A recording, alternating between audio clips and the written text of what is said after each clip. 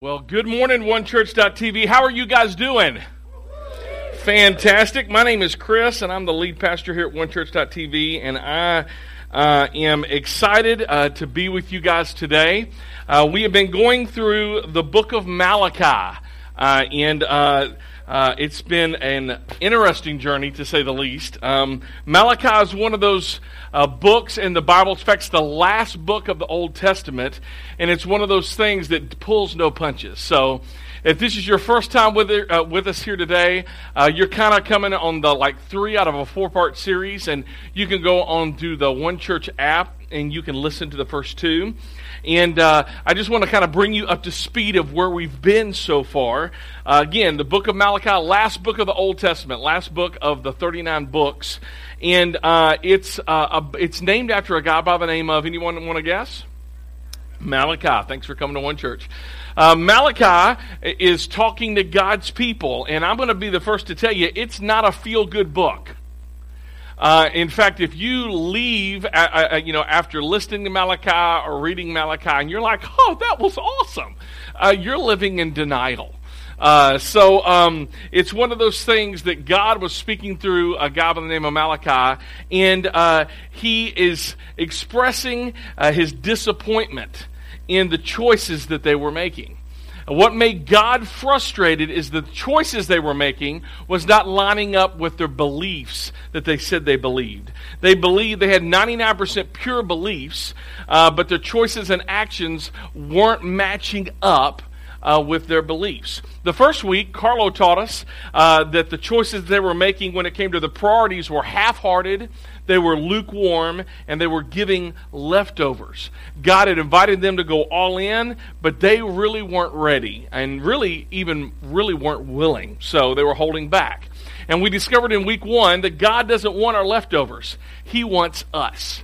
He wants us. Week 2, Carlo looked at the choices, and the choices that were making that pretty much made them hypocrites. And again, if this is your first time here with us at OneChurch.tv, you're surprised you're even here at church because you think the church is full of hypocrites. And I get that. But they were specifically talking about the choices they were making in their home life. That made them out to be hypocrites. That what they were saying they believed and what they were actually doing didn't match up. In fact, Billy Graham once said it this way, that the true test of a Christian is how one lives at home.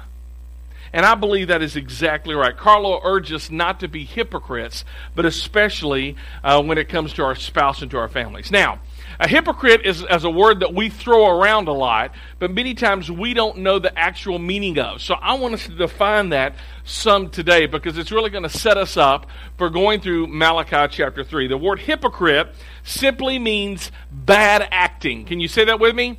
Bad acting. Now, you can look up the Greek word hypocrisy, bad acting, in any Greek dictionary, and this is the picture that you will see.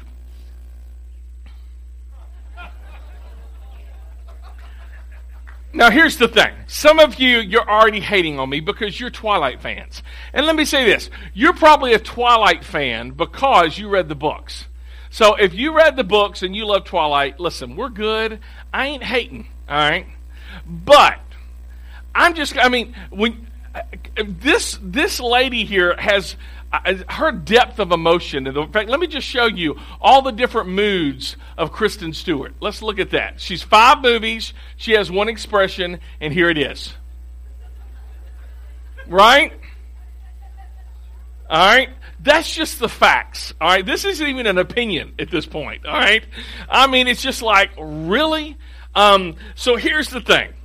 Unfortunately, when it comes to being a Christian, many of us, we are hypocrites. We're just bad actors. We say that we believe in God, but we live our lives like God doesn't exist. That's what it means to be a hypocrite.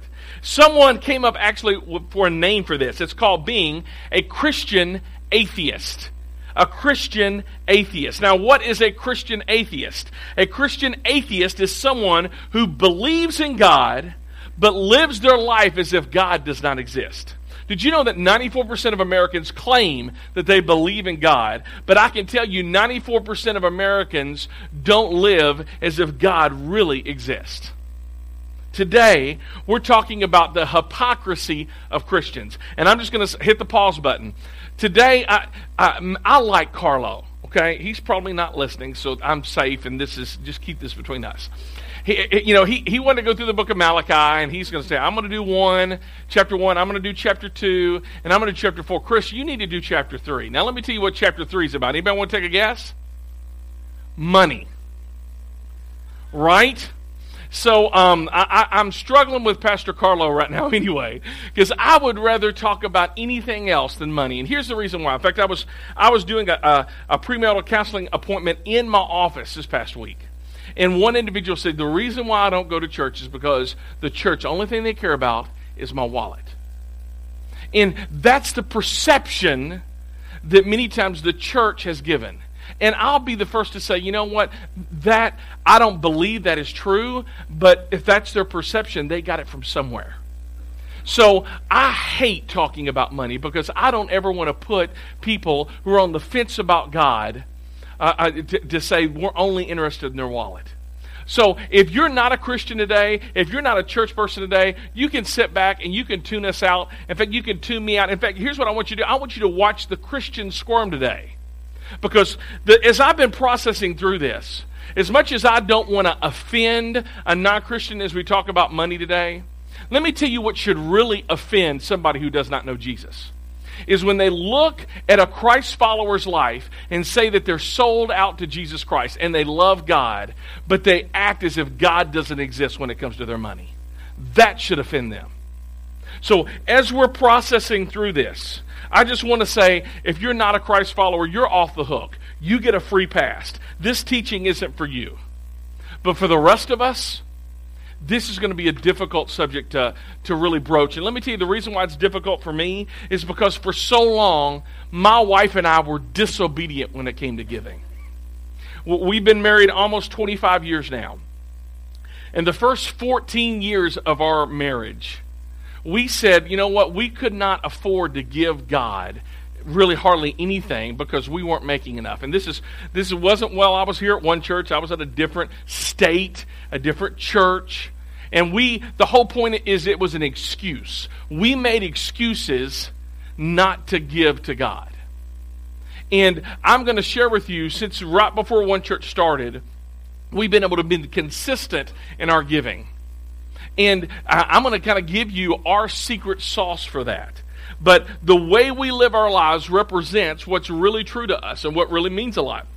This is what it says in Luke 12:34. For wherever your treasure is, somebody say treasure. Treasure is, there your what? Heart will be also. Do y'all remember the wallet chains? Anybody? Yeah, okay. Some of you may have some of these. And some of you have them because maybe you ride a motorcycle and you kind of want to make sure it doesn't. I get that, all right. But if you have a wallet chain and the only reason you have it is because of the friends that you're hanging out with, so they won't steal your wallet, you might want to change friends. Just give me a heads up. But here's the thing. Here's what we're going to be looking at today. That what Jesus is saying, wherever your treasure is, there your heart will be also. That what Jesus is saying in this verse is that your wallet is tied to your heart. That how you spend money determines what means the most to you. That whatever you're passionate about, that's what you're going to spend money on. Jesus is saying this, that you can gauge your love and your passion by your pocketbook. Why? Because wherever your treasure is, there your heart will be also. You see, many of us say that we trust and we believe in God, but our bank statements say otherwise. Our heart is here in our wallets and our dollar bills and not so much with God. But you see, one of the things, and you live your life as a Christian atheist, your money is tied to your heart. Giving is always tied to loving, and the more you love, the more you will put God first in everything. You will give first to God.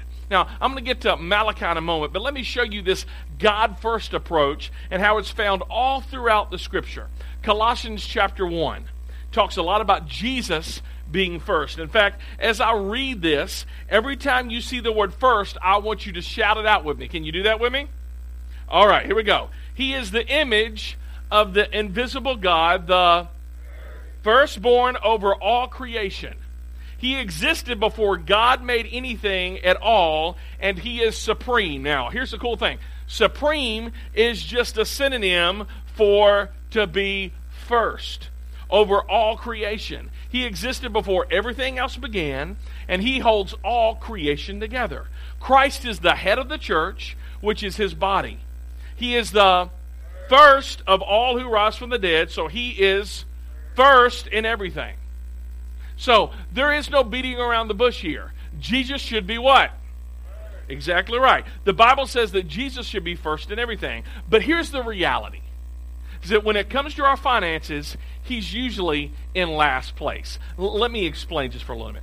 There are essentially 5 ways that you can, anything that you can do with your money. There are essentially 5 things that you can do with your money. The first one is spend it, right? Now, we're all pretty good at spending it, aren't we? We can all say yes on that. And the second way that we can spend our money is we can repay debt. Now, repaying debt, depending on how you spent or misspent your money, right? Then the next one is paying taxes, and hopefully you're going to do that. April 15th is coming around. And if you don't pay your taxes, what happens? You get in trouble. And that impacts the first 2, your debt and your spending. And then the fourth way you can deal with your money is do what? Save it.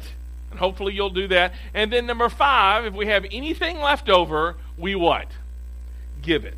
Now those are basically the 5 things that we do with our money. And for most Americans, this is our order of our priority.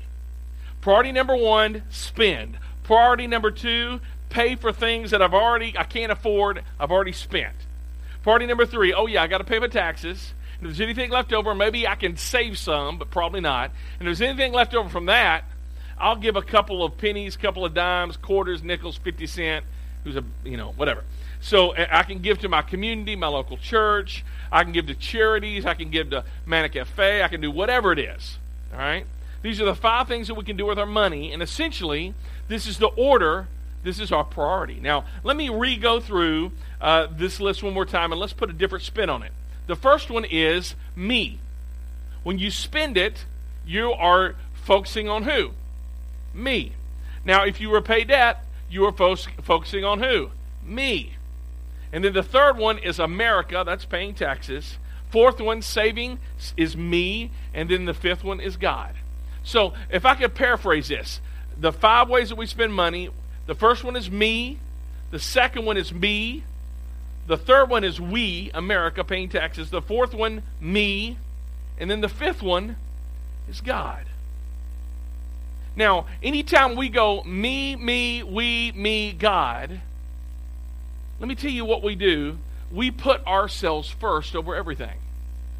We are me first. And that is the exact opposite of what we read in Colossians. The problem with this is from a Christian perspective, we essentially put God last.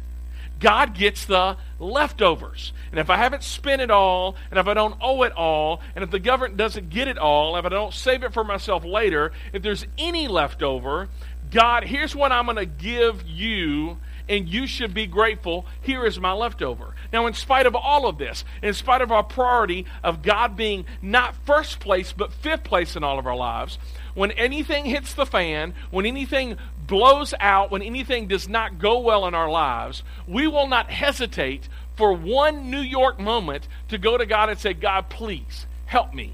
God, please, I can't pay my bills. God, please, this person's sick. God, please, my mom, my daughter, my son, whatever that looks like. God, please, I'm not doing well in my job. Please help me. But God looks at this, and I'm thinking if I was God, I would be going, why am I going to help you? Because you've pretty much shut me out. The me first approach shifts God out by placing him last. Let me say that one more time. The me first approach, putting me, we, me, God, that me first approach shifts God out by placing him last. And think about this. Let's go back in these 5 different things how we spend our money. The first one, we spend it. We have a habit there, don't we? The second one, by paying back credit card debt, we have a habit here. And the credit card company or somebody else forces us to have a system to support our habit. You got to pay X amount of dollars, a minimum amount, every month. The government forces us to have a system when it comes to paying our taxes. Fourth, our employer many times forces us to have a system of saving, whether it's a 401k or anything like that. And fifth, when we give to God, if there's anything left over, this is totally random. It's totally random. We've not created a habit. We've not created a system. And then we say, God, if I have a little bit left over, if I have any money at the end of the month, I will give it to you.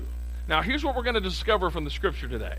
The way you prioritize your personal finances represents either an invitation for God to work in our lives or a cancellation for God to work in our lives. Did you hear what I just said?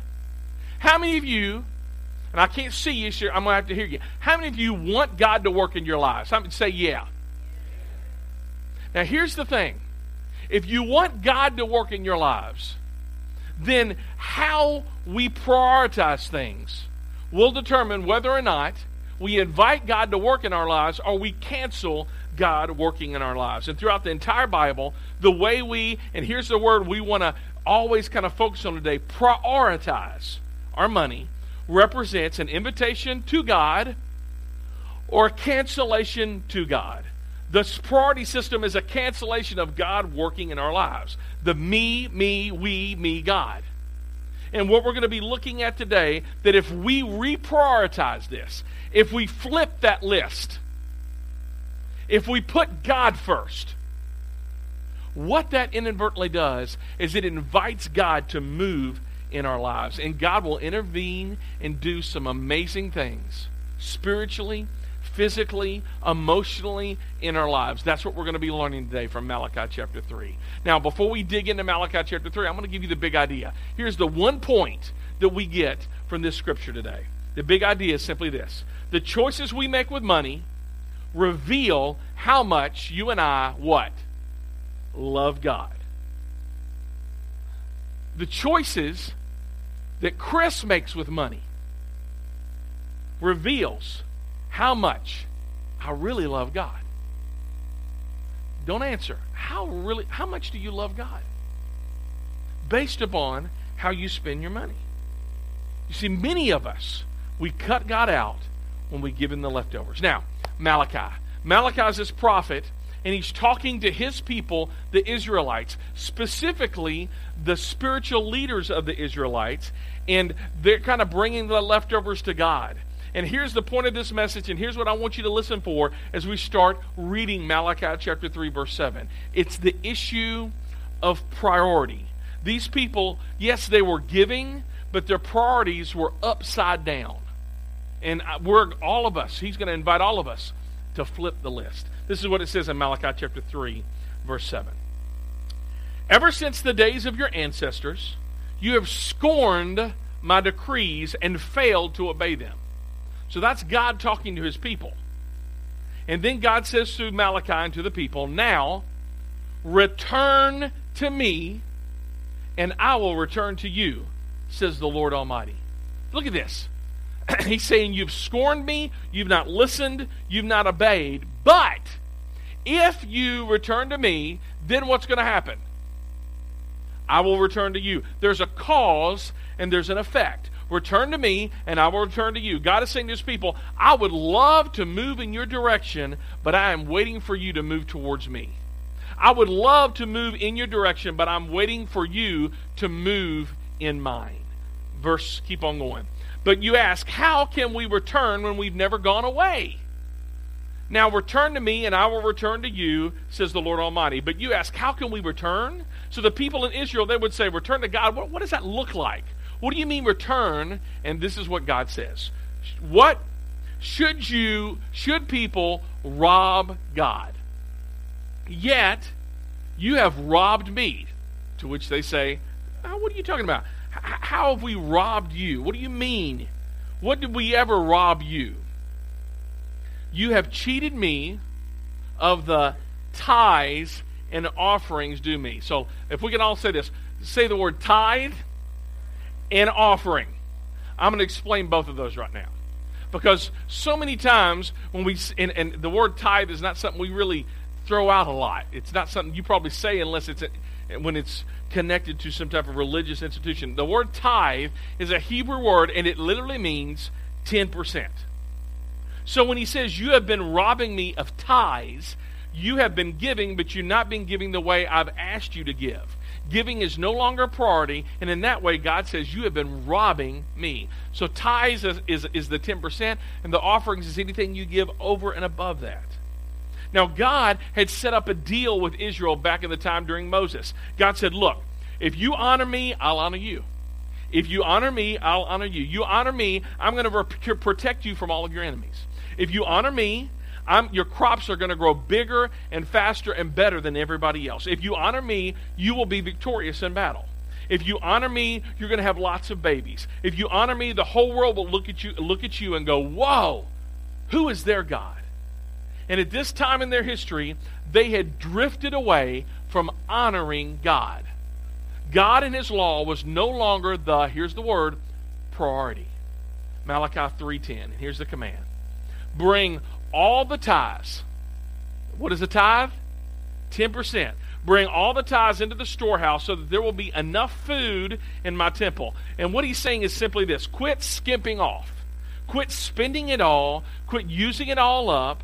Quit using it all on you and the me, we, me. And if you have any left, you give it to God. I want you to talk to me first. I want you to give to me first. I want you to give a percentage to me first. And if you do, what's going to happen is that there's going to be enough food in the storehouse so that God's will could be done. He says this, if you do, says the Lord of heaven's armies, I will open the windows of heaven for you. I will pour out a blessing so great you won't have enough room to take it in. And then God says this, try it. Put me to the what? Test. This is the only time in Scripture where God says, test me out. My name is on the line here. My character is on the line here. And I think he does that in such a way because he knows when it comes to money, this is the hardest thing about really going all in the Christian life. You know, it's amazing. God gives us breath. He gives us life. He gives us talent. He gives us ability to make money. And really because of that, he says, it's all mine, but I don't want it all. I am asking for a percentage back. Malachi says this, God has promised that if you honor him, he will honor you. If you move in his direction, he will move towards yours. God has promised that if you will prioritize his kingdom, prioritize his deal, he will take care of you. I love this. When I was in Savannah, Georgia about a month ago doing a wedding in the hotel that I was staying at, it's called the Planters Inn. And I did not know this. This was the coolest thing. On this inn was actually built on top of the ashes of a famous preacher by the name of John Wesley. He lived there. It was his parsonage. And I've actually told this story for decades now, and inadvertently I was there at this spot. Somebody, he's driving in his carriage one night, and somebody comes to him and says, Pastor John Wesley, your house is on fire, or your house is on fire. Come quick. And John told the parishioner, you're mistaken. It's not my house. It's God's house. And if God wants me to stay at a place tonight, he's going to have to take care of it. You see, John Wesley knew something that you and I many times don't know. That when we prioritize God, we are giving him an invitation into our lives. And when something breaks, when something messes up, he takes care of it. It's like this. Some of you know. How many of y'all have ever rented anything? Let me hear you. All right. So if you've rented a house, if you rented an apartment, when the faucet breaks, you got two choices. You can go to Home Depot or Lowe's or you can go on, what's that place down on the riverside? Cumberland City? What am I thinking of? Hardware City. I'm pretty sure that Jimmy Hoffa is buried at Hardware City. And it's not, I love Hardware City. They've got everything. You ain't got to wait for them to order it on the internet. They got it all, and they got it stuff everywhere. It's a great place. So here's the thing. You can either go to Hardware City, Lowe's, or Home Depot to be able to purchase it and fix the pipes yourself. Or a smarter decision is you call the landlord. Because he owns it. He comes and he will fix it, and get this, he will fix it for free. Why? Because you don't own it. He owns it. You see, some of you have been owning your life for a long time. You've been owning your husband. You've been nagging him to death. You've been owning your wife, and you've been gritching at her. You've been owning your kids. I mean, you're acting like they are yours. And when stuff gets broke, you try to fix it. And as I said a couple of weeks ago, you can fix a dog. You can't fix a spouse. You can't fix a son. You can't fix a daughter. But if you live, if you give that, your spouse, your husband, your wife, your son, your daughter, your job, if you give it to God and say, God, you own it, and I'm going to act like you own it, and when it breaks, you have to fix it. Let me tell you, my friends, He will. And I am living proof of that. I am living proof of that. Now, when you hear this message like this, here's what many of you have already written me off. You just hear something that says this: somebody wants my money. Somebody wants my money. God says to the nation, and Jesus says, as we're going to see in a minute, this isn't about getting your money. This is about getting your heart. This isn't about getting in your wallet. This is about getting your heart. That's what this is about. This isn't about getting money. This is about putting God at a top priority in your life. And what He's saying is this is about getting your devotion. God says, I want to be number one. God knows you and God knows me, and He knows that our issue with number one isn't between us and isn't between God and Satan. No. It isn't thing. It's between God and our finances. It's the me, God. I spend it all on me. I spend it all on American Express. I spend it all on MasterCard or Visa or Discover. And then I have to pay taxes. And then I usually don't have any money to save, and I definitely don't have any money to give God. But just know this: the choices you make will determine how much you love God. So God says to the nation, I want you to move in my direction. How do we do that? By putting God first financially. God says, I want to bless you, and I want to come on strong on your behalf. But in order for that to happen, you have to prioritize me in the realm of finances. If you do, says the Lord of Heaven's armies, I will open up the windows of heaven for you. I will pour out a blessing. Look at this. So great, you won't have what? Enough room to take it in. That's what I want to say. Try it. Try me. And that's exactly what God says here. Try it. Put me to the test. That is a promise. He says, test me. Put me first. Move in my direction and watch and see what I will do. Now, that's Malachi. Now, some of you are going, well, that's just Old Testament preacher. You know, Jesus, He doesn't say nothing like that. Are you sitting down? This is what, let me just say this. I need to see if I got enough time. I got a little bit of time. Let me tell you what Jesus says in the Sermon on the Mount. He says this: you've heard it was said, but I say. He says this: you've heard it was said, do not kill. But I say. You know what? Every time He puts out the Old Testament law, He said, you've heard it was said, don't kill. And then He says, but I tell you that if you just get angry at somebody, you've already killed them in your heart. You see, Jesus never lowers the standard. Guess what He does? He raises the standard. You've heard it said, don't commit adultery. Yeah, that's right. Adultery's bad. But Jesus says, I say that if you even look at a woman or a man lustfully in your heart, you've already done it. You've already committed adultery. You've already done the deed. So he doesn't lower the standard. He raises the standard. And we believe that. He says that over and over and over again. But somehow Christians, when it comes to giving, we go, oh no, that's just Old Testament. Right? That's what we do. And let me tell you, this is Jesus talking. This is red letter in your Bible, if you've got your Bible open and you can see it. All right, Matthew 6:24. Jesus says, no one can serve two masters. In other words, there's only going to be one, number one. Who's going to be first in your life? Who's going to be the priority? For you will hate the one and love the other. You will be devoted to the one and despise the other. And God says, you know what? Either I'm going to be number one on top of the list, or you're going to be number one on top of the list. But it even makes it more specific than that. You cannot serve both God and money. You see, the competition isn't between God and the devil. The competition is between God and what? Money. God says, look, I'm either going to be at the top of your list as it relates to your personal finances, or I'm going to be at the bottom. There's one extreme or the other.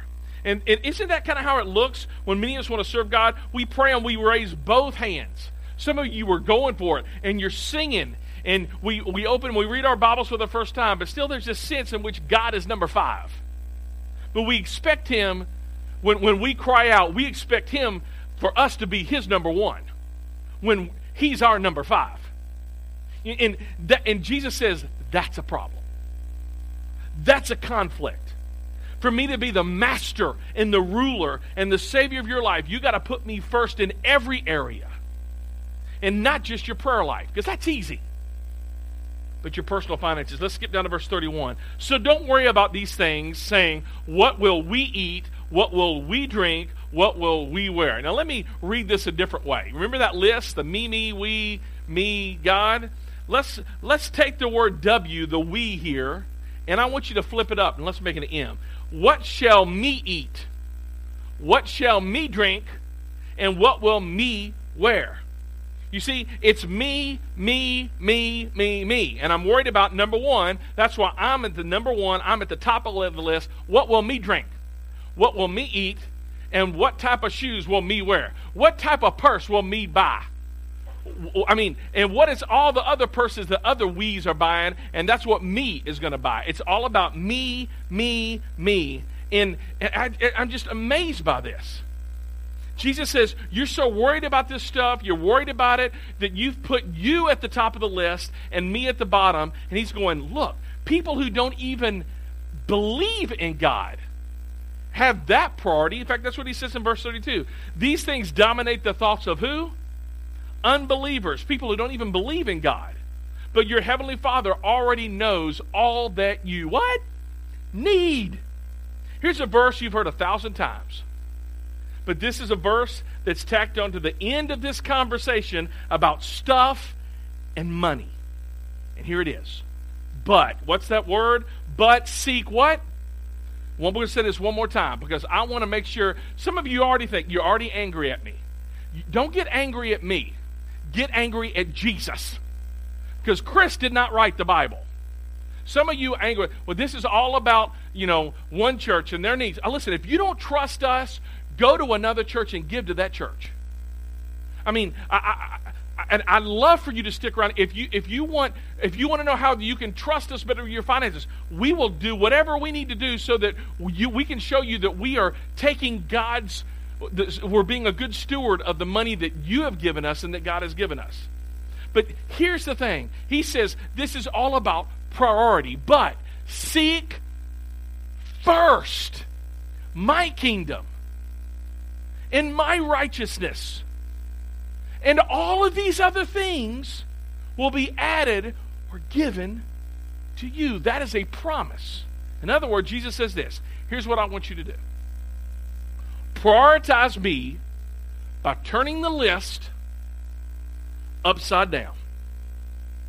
Turning the list upside down. I want you to put God first. I want you to seek me first. Why? Because our treasure is tied to our what? Exactly right. If you want to know how much you love God, only thing you got to do is look at your pocketbook. Now, before I give you a system of being consistent, because we talked about the first one's a habit, spending all of our money. That's a habit. Then the second one, repaying debt. That's a habit that the credit card system gives us a system of paying it back. And by the way, the system they give us, if you give them the minimum payment every month, you will never pay that joker back. That's a promise. All right? Third, paying America. Paying taxes. April 15th's a coming, right? Don't pay your taxes. I'm more than happy to visit you in jail. Fourth, we want to save.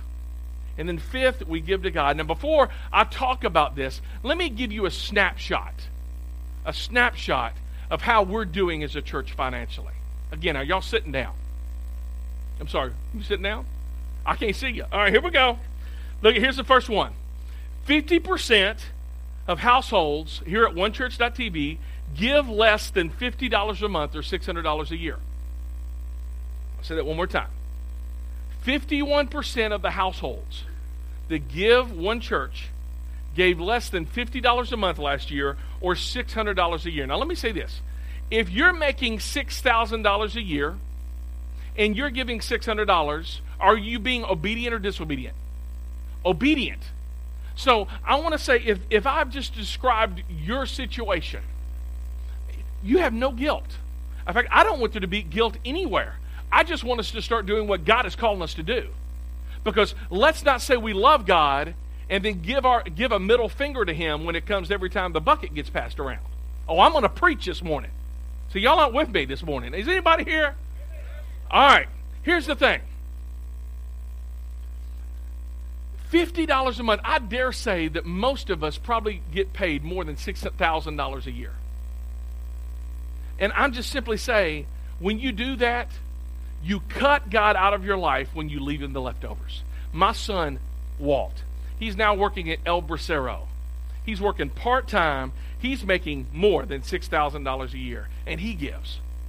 So it's one of those things, let's don't make it about, 51%. That's just amazing. I'm going to keep on going because I'm going to freak out. All right, 24% of households here at One Church gave between $50 and $200 a month. That's between $600 and $2,400 a year. Now, again, if you're here and you're making $24,000 a year, and I know for some of you that is exactly where you're at, I just want to say thank you for giving. Thank you for being obedient to God and giving a percentage. By the way, an E1 in the Army makes $18,194 a year, and I know some of you, that's where you're at. But again, let's be honest. Most of us aren't. Now, I want us to combine 1 and 2. And here's the realism. 75% of households gave less than $200 a month, a total of 17% of our total offerings. So 3/4 of everybody in this church gives less than $200 a month. And that constituted less than 20%, 17% of our total offerings. Now, some of you say that if you're a Christian, when it comes to manage your money, you're just simply an atheist. You say you believe God, but your actions don't follow it up. You're a Christian atheist when it comes to dealing with your money. You're robbing God, and it's that simple. It's that simple.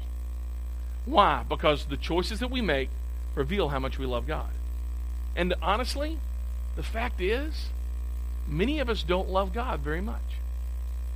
I share with you, the first 14 years of our marriage, my wife and I gave hardly anything. And every time I was on staff at a church, I wasn't the pastor, but I was on staff. And I remember every time the pastor preached on a tithing sermon, I was just like, oh, dang it. Because we knew we should be doing something. But we didn't do anything. And we felt so guilty, and Kim and I would go home and we would fight, and we would talk about it, and we would kind of make a plan, and we never followed through. Because we didn't create a system. Now, I'm going to simply say this. Some of you are going to give the same excuse that Kim and I gave. That here's the excuse. Some of you are going to immediately give the excuse that if you had more money, you would be more obedient. And let me simply say, no, you wouldn't. That's a lie. Because if you're not willing to give a percentage when you're making $6,000 a year, you're not going to be willing to give a percentage when you're making $60,000 a year. Here's one of our core values here at onechurch.tv, and it's generosity. There it is. Generosity isn't a financial issue. It is a what? It is a what? Heart issue. You see, rich people aren't generous. Generous people are generous. Why? Because it's a heart issue.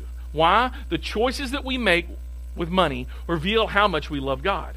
So you think if your plan is to get, once you become more rich, that you're going to be able to give more and you're going to start being obedient? No, you won't.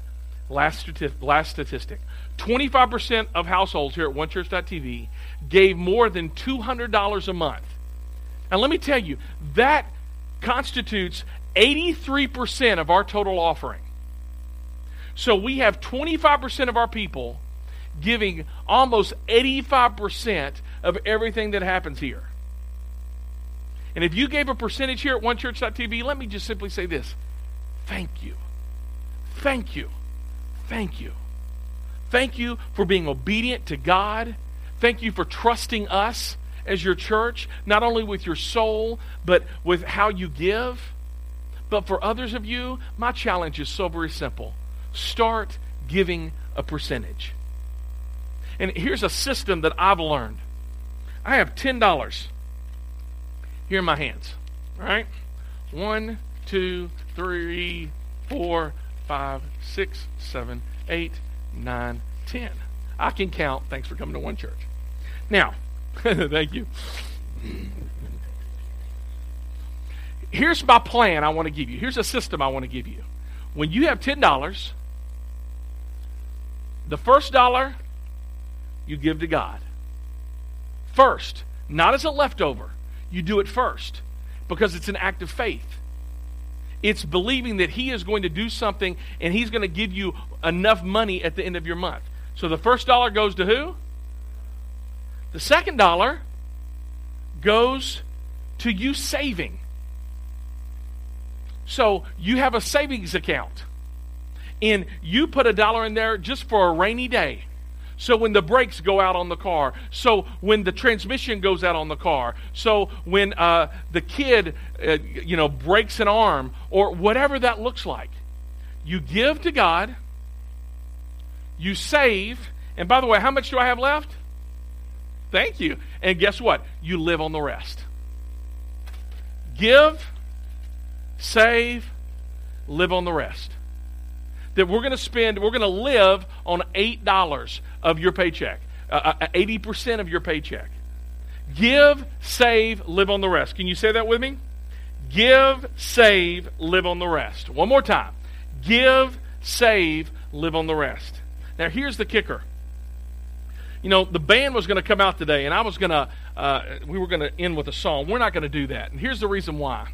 Is because we say that we love God, and we'll sing about Him all day long.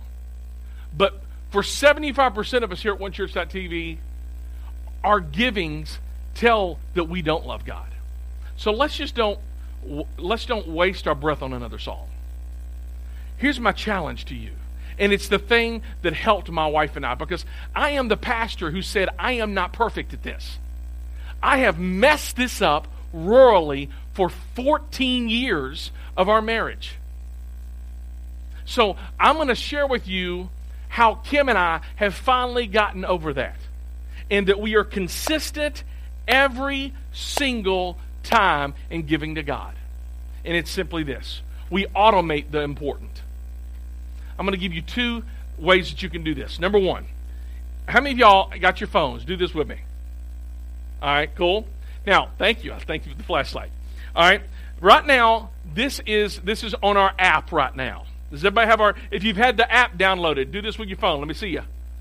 All right, that's 4 y'all. The rest of y'all need to download our app. Some of y'all turned on. It's me, Pastor. All right. I had to turn off Candy Crush. All right. Here's our app. And if you go over 1, 2, 3, 4, there's a little star. And you can click Give. You can click Give. And there is an amount right there. You can put in the amount, and you can choose on here, do I want to give a one-time gift? You can do that, but I would encourage you not to do that, because if you don't, you're not creating up a system of you being faithful. The system that my wife and I have created is twice a month. I get paid twice a month, the 1st and the 15th. So on the 3rd and the 17th, we have an automatic draft coming out of our checking account. You can do that through the One Church app. You can do that through the website. You can go to onechurch.tv and go to the Give tab, and you can set it up. And it takes about 4 to 5 minutes, but it creates a system for you to be obedient. It creates a system for you to put God first. And that's what I'm challenging you to do. I'm telling you right now, I'm going to be honest with you personally. As a church, God has blessed us so far this year. We're in our 3rd month, and we are. I'm preaching this message not because we are in dire straits of money. We're not. I mean, we would always love to be able to give more to Bold and get into a building faster. But I'm telling you, God has given us everything that we need so that we can be able to reach people for Jesus Christ. So this isn't a ploy for me saying, hey, we need your money. I'm only teaching this message because Carlo made me. Because he gave me this dadgum week in week 3. Because Malachi chapter 3, it's just what it says. And again, if some of you are here and you're like, I don't like you, Pastor, because you're talking about money, take it up with Jesus. Because this isn't about me and this isn't about us. This is about your heart. And whether or not you like it or not, this is tied to this. Because you can't serve both. You're either going to serve money or you're going to give God your heart. What are you going to do today? Now, we've already taken up the offering, so I'm not even asking you to give more. I'm just asking you to dwell upon that. And my challenge is for you to create a system so that you can be obedient to God. Are we cool? Are we cool? Does anybody need a hug after this? I do too. All right. Let's pray and we'll be dismissed. God, this is rough. This is rough. And it's rough for me. It is, God, because you know for the longest time I have failed you. I have failed you. And as much as I would like to go back and to make up lost time and to be obedient, I can't. I can't, God.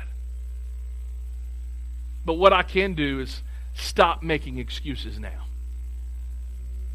And Lord, that's exactly what I pray for our people. Lord, because this isn't wanting something from them. God, this is wanting something for them.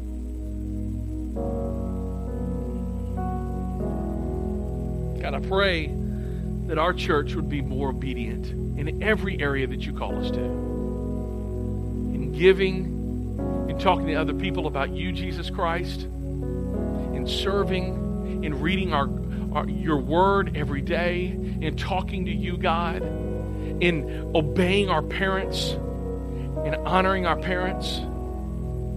And whether we eat or drink or whatever we do all for the glory of God, 1 Corinthians 10:31. God, I pray that we would be an obedient church, because that's the church that you will bless. That's the church that you will use that will change this community. That is the church. An obedient church is the church that you will use to draw people to you, to make your name great, because your name is great. So God, I pray, Lord, if there's anybody here that feels beat up, Lord, I pray, this isn't about guilt. This is about removing excuses and being obedient. I pray that we could do that. For it's in Jesus' great big name that we pray. Amen. Guys, thank you so much for hanging out with us today at onechurch.tv. Make sure to come back for next week for the last week, week 4 of Malachi, 99% Pure. We love you guys.